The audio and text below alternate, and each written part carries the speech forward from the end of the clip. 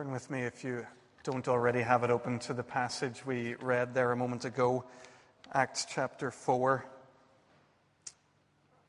beginning to look at verse 32.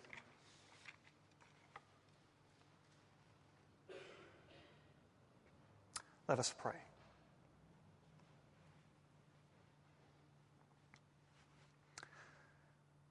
Father God, as we read this passage in your word, we come across a sobering account of people who trivialized you, who got it wrong in your presence. Lord, help us not to be among them, not to be like them. Help us instead to be people who come humbly and reverently into your presence, and who now, for these next moments, listen as you speak your word to us. Come by your Spirit and make yourself known to us, we pray. Amen.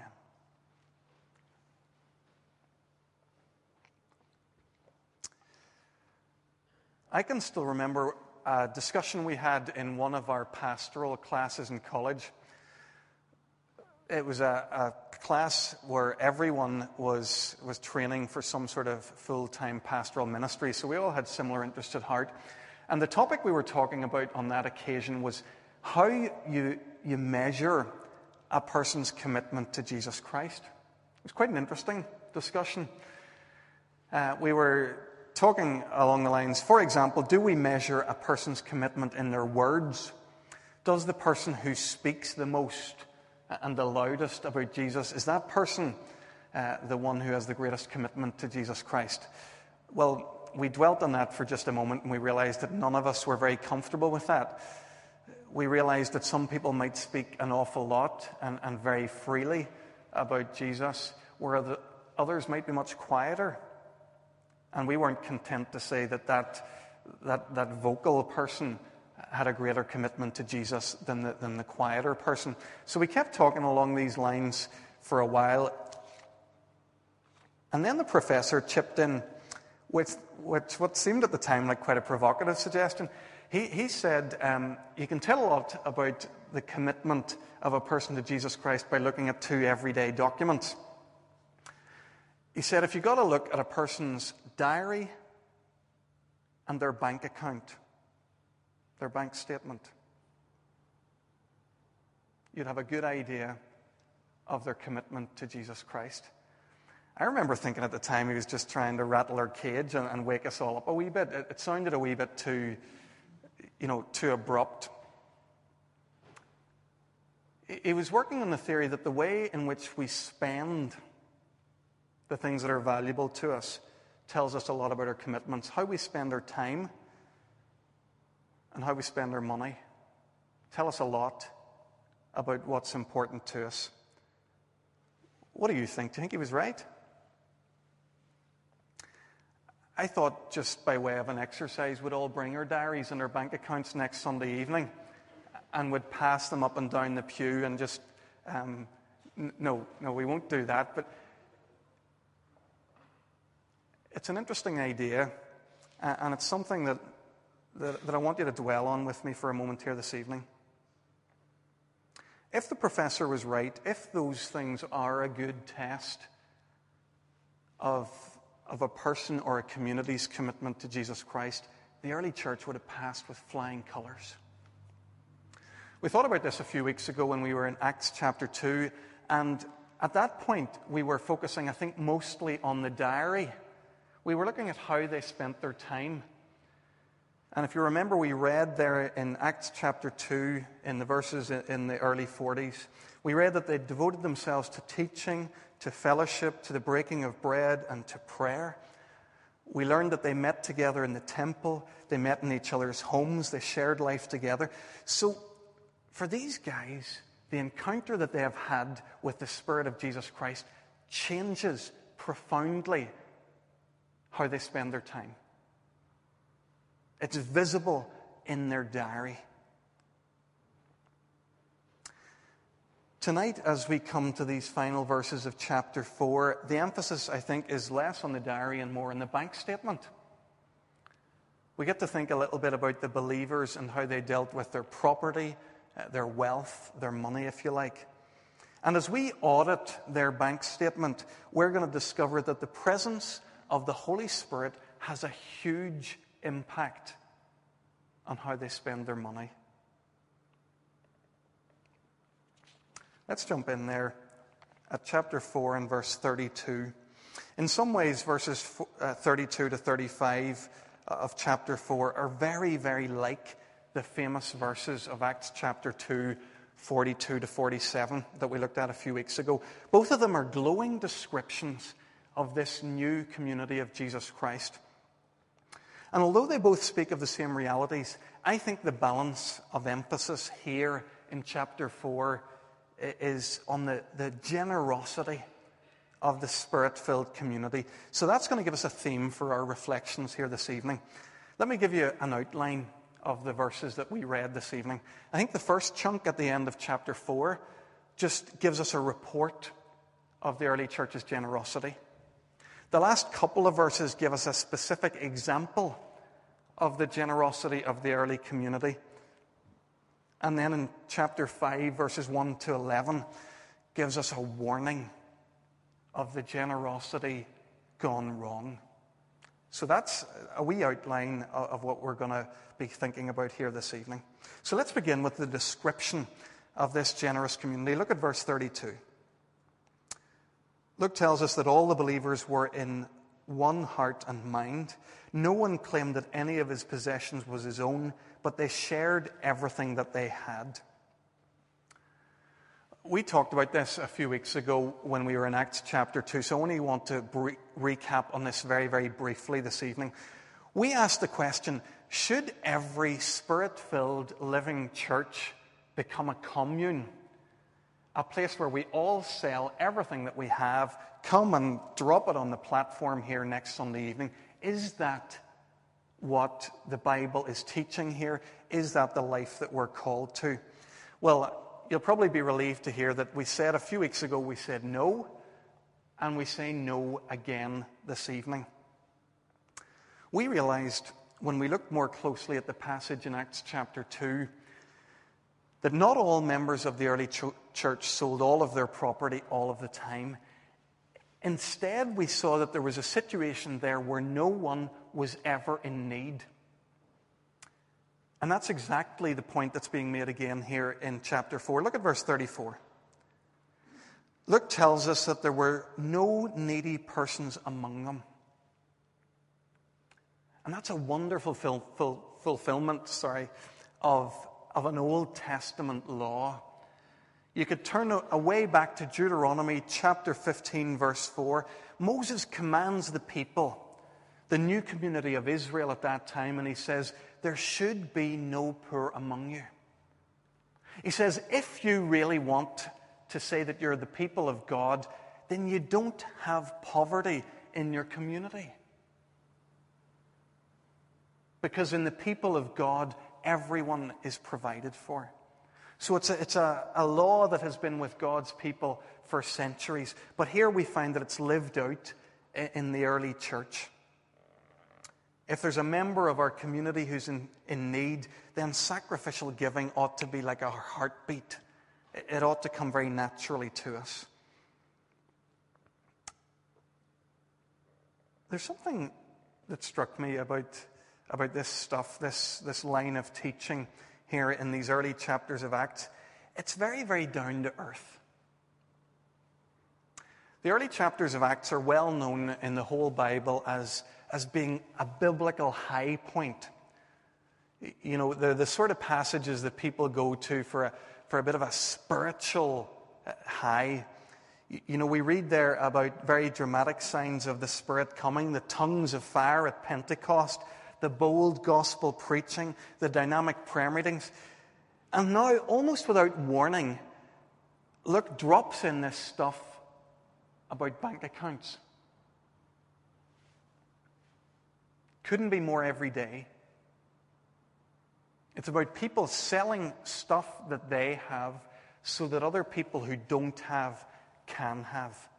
It's as down to earth as every day as life could possibly be. And for Luke, there doesn't seem to be a dichotomy here. He seems to be making the point that Spirit-filled, praying communities are exactly the kind of communities that do practical things easily and well. Spirit-filled churches are overflowing with generosity.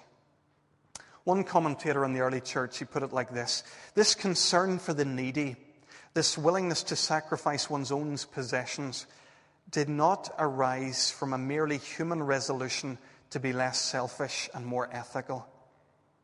It arose out of an encounter with the Spirit of God.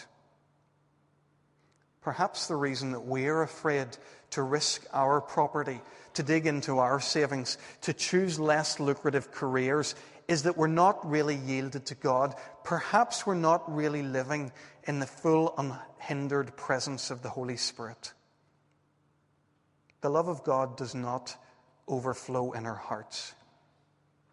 We fear that God is unable to take care of us.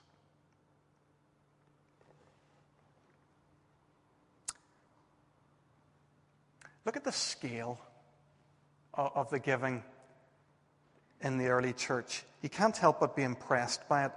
This wasn't the loose change in their pockets. We're told of lands and houses that are sold on occasions. This is real sacrificial giving. Without mentioning any names, I want to recognize that kind of giving goes on in our church. There are people in our church who give significant proportions of their income. For some of them who've been blessed with good incomes, their giving goes into the thousands. If you were here at our AGM last Sunday morning, you'll have seen that in our annual accounts, we disclosed a one-off anonymous donation of £34,000. Now, why do I tell you that?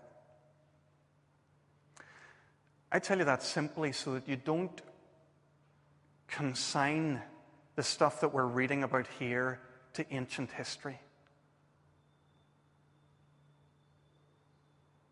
There's still room for and a need for the same significant sacrificial giving in a Spirit-filled church of Jesus Christ today as there was in the times that we're reading of in Acts. My professor, I think, is right. The bank statement is still a good measure of our commitment to Jesus Christ.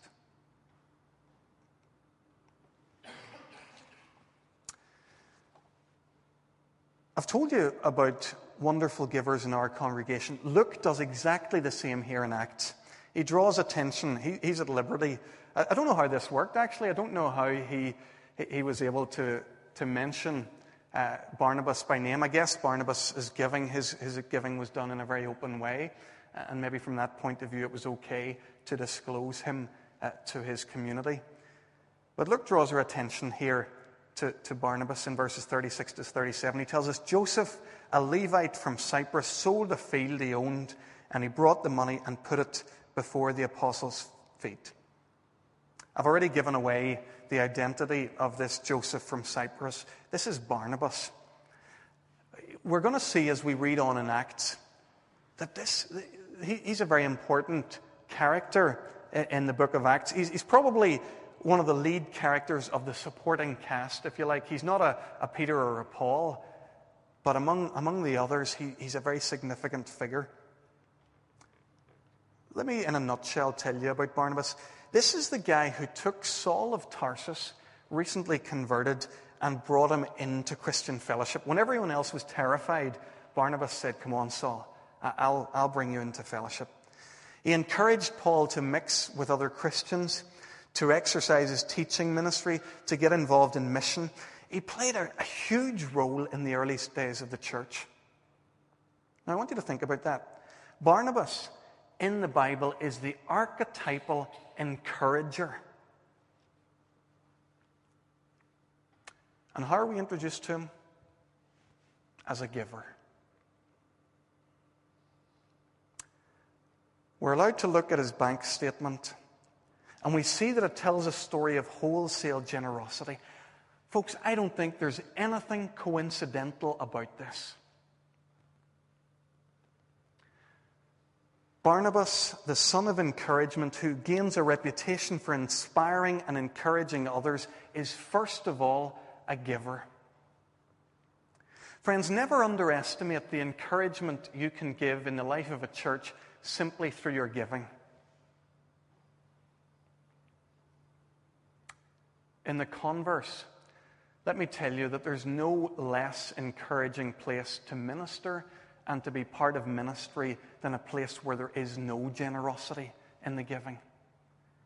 Every initiative that we try is almost impossible because there are no resources to allow it. There's no time for generous gestures into the community because there are no resources in the community. The church is this depleted, cap-in-hand community that goes scrounging in the neighborhood, hoping that those who don't know Christ can support the ministry of Christ's people. Friends, it's an awful, discouraging place to be, a community where God's people won't give. But let me tell you, it's quite the opposite whenever a community of God's people becomes a giving community. We begin to demonstrate Spirit-inspired generosity. Suddenly, all the ministries are fully resourced. Suddenly, the church goes into the community no longer scrounging, but blessing and giving. The whole church becomes, I think, a demonstration of the gospel, where all things are a gift, where grace abounds, when we, the people of God, can demonstrate the giving qualities of our God. Friends, in the end, I think the desire to give financially speaks volumes in the life of any believer. That's why Luke tells us about Joseph, a Cypriot-born Levite who sold a field and gave the proceeds. It's a demonstration of the Spirit's work in his life.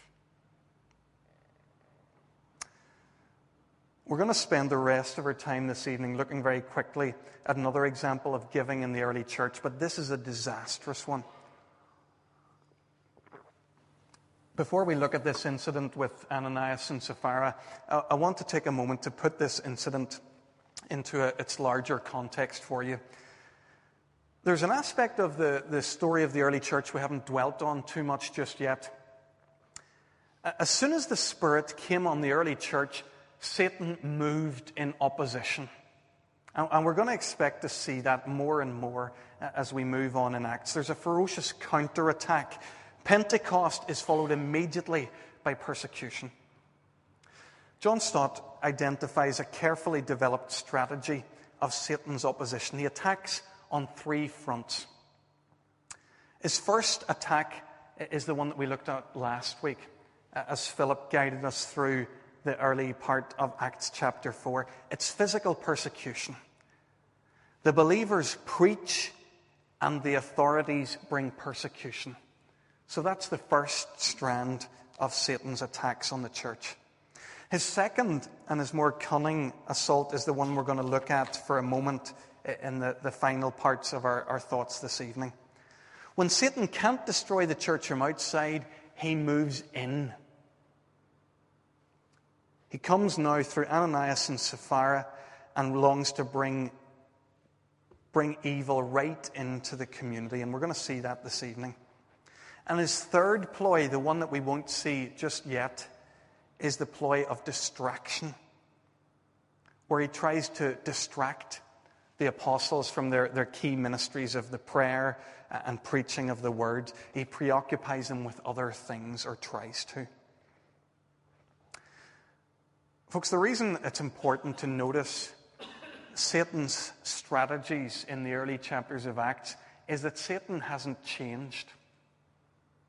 Our God is a creative God who does new things all the time, but Satan isn't quite as creative. His patterns of behavior are still the same now as they were then. There's still persecution. There's still evil that comes into our community, and there's still distraction. So let's pay attention for these last minutes this evening to this particular attack of Satan and take the warning this evening. There's one last thing I want to say in general about this Ananias and Sapphira story before we come to look at it, and that is the stubborn honesty of the Bible.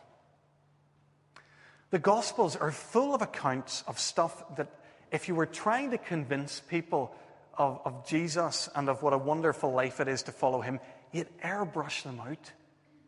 Because so many times the disciples look like, complete wasters, guys who get it wrong all the time.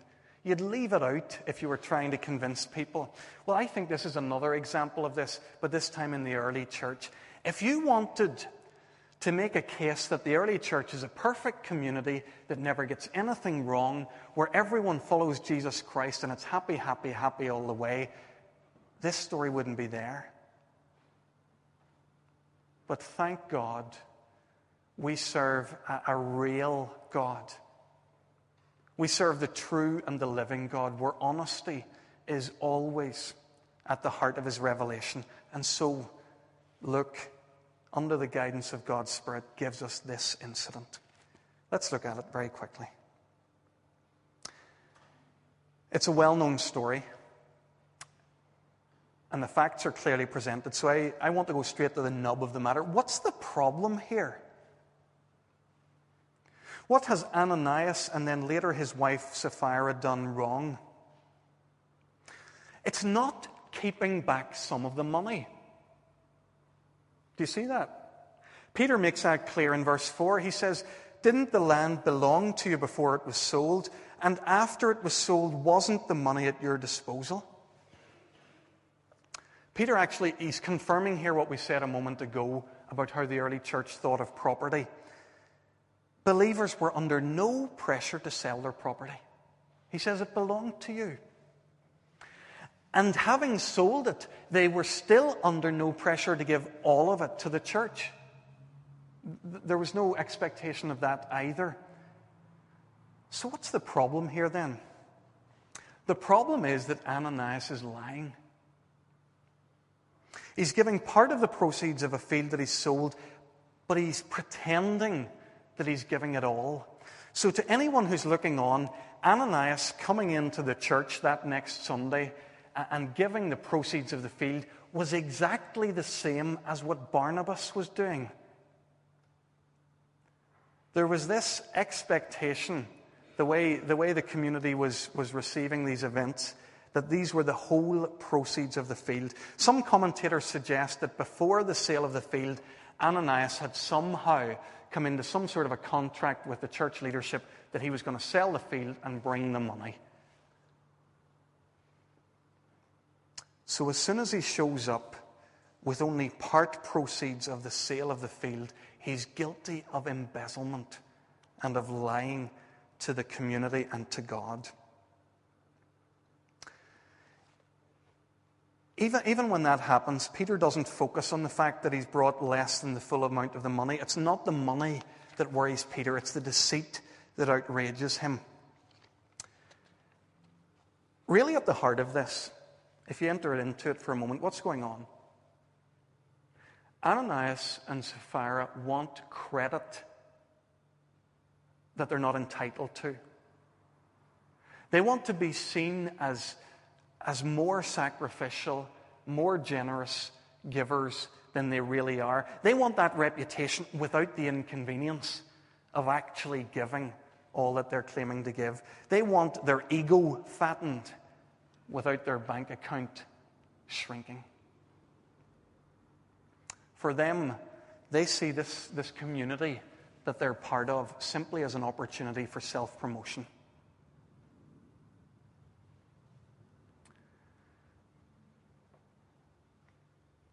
Friends, the church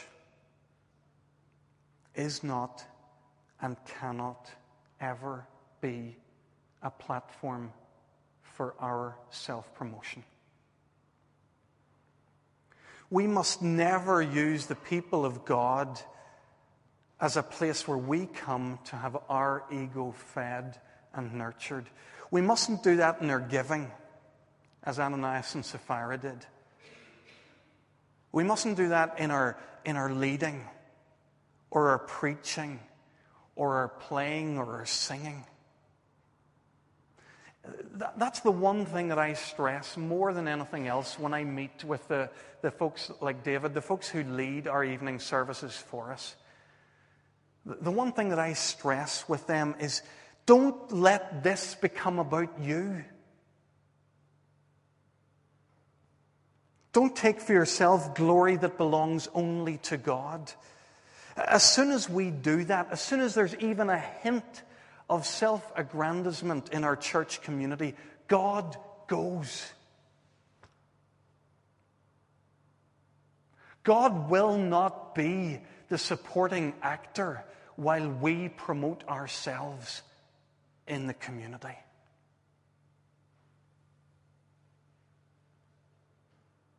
As soon as we become more interested in our own glory, the glory of God departs.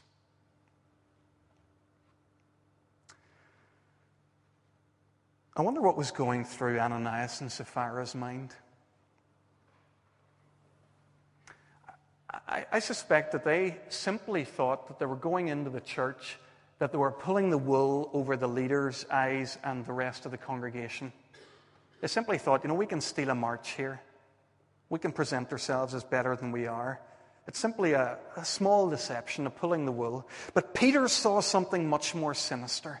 He saw this as a satanic attack against the Spirit of God. And he makes that very clear when he confronts the lying couple. In verse 3, he says, "How is it that Satan has so filled your heart that you have lied to the Holy Spirit?" In verse 9, he asks Sapphira, "How could you agree to test the Spirit of God?" Although they have been lied to, the sin here is not primarily against the apostles. The whole community's been made a mug of as they have come forward with their gift and have told their lie. But that's not the biggest sin either. The big sin here, as always, is against God.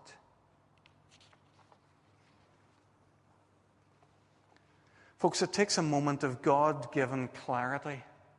And I think it's finally a moment of great grace when we see that our sin is not against our wives or our husbands or our children or our friends or our neighbors or our church family, that our sins are against God. Do you remember David got that wonderful moment of grace when the prophet Nathan came and confronted him and he said, "You are the man"? Do you remember what David said in his prayer in Psalm 51? He saw that his sin was finally against God and he said, "Against you, you only have I sinned. I've done what's evil in your sight."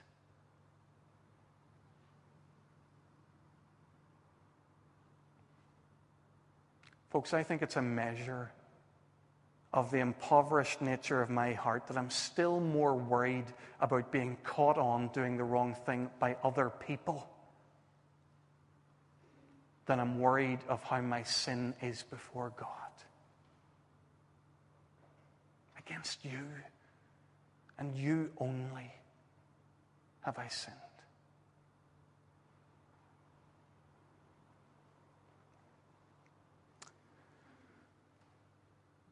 I think the death of Ananias and Sapphira in this story seem very stark. I'm sure that was the same for each one of us as we read this. It's hard to understand why this has to be the outcome.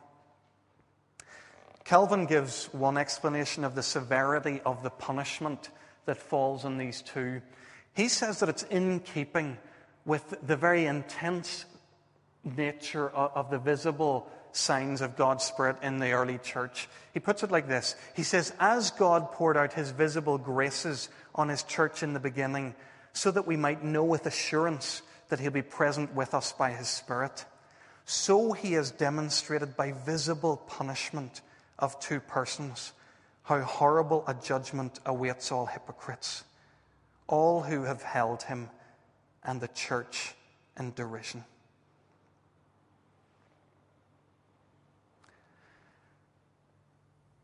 Folks, we live in a time and in a culture where people are easily flippant about holy things.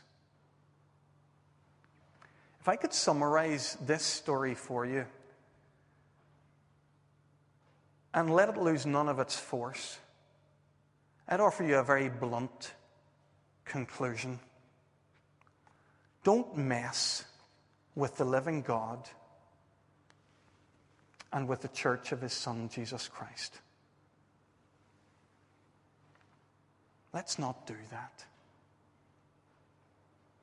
If this passage here this evening strikes fear into our hearts, that's no bad thing, because it's exactly the response that we read of in the passage. Luke tells us in verse 5 that great fear seized all who heard about Ananias' death. He reinforces it in verse 11. He tells us that great fear seized the whole church and all who heard about these events. God used these events to win reverence in the hearts of his people. Friends, if there's a warning here for me and for you, let's not miss it. Let's not be flippant and dabble with the living God.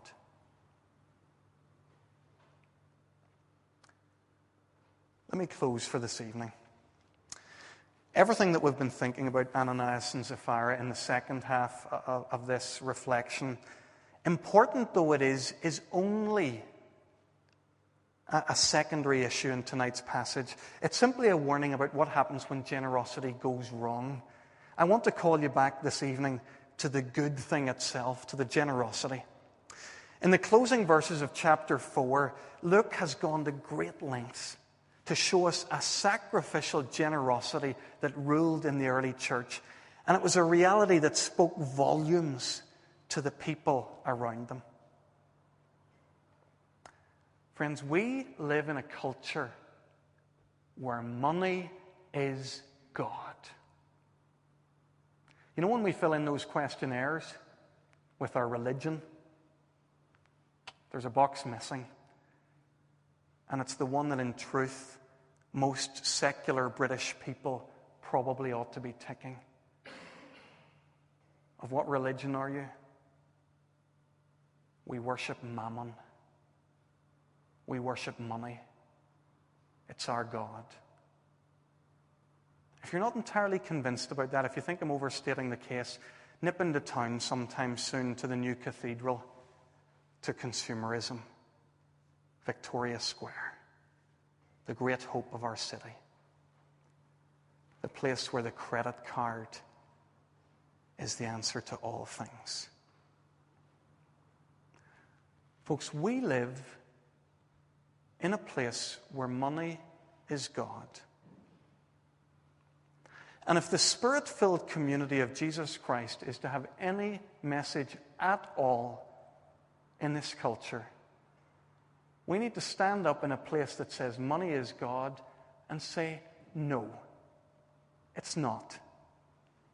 Jesus Christ is. Money serves Jesus Christ. At least our money will. A Spirit-filled community, a generous place. A place where we give because God has given to us. Let's pray.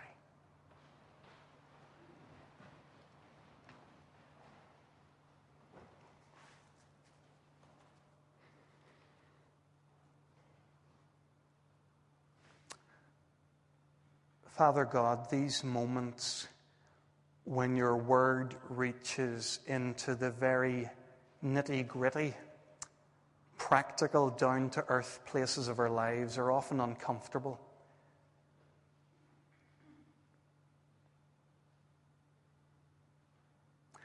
And yet, Lord, we see hope for our lives here. We see that we could be people set free, people who are not prisoners to materialism and wealth, people for whom money is not God, people for whom Jesus Christ is Lord, and for whom all that we have been given is simply a resource to be used for His glory. Lord, sweep through us by your Spirit. Unshackle us where we've been imprisoned. Make us a Spirit-filled and a generous community. We pray this in Jesus' name because He is our Lord. Amen.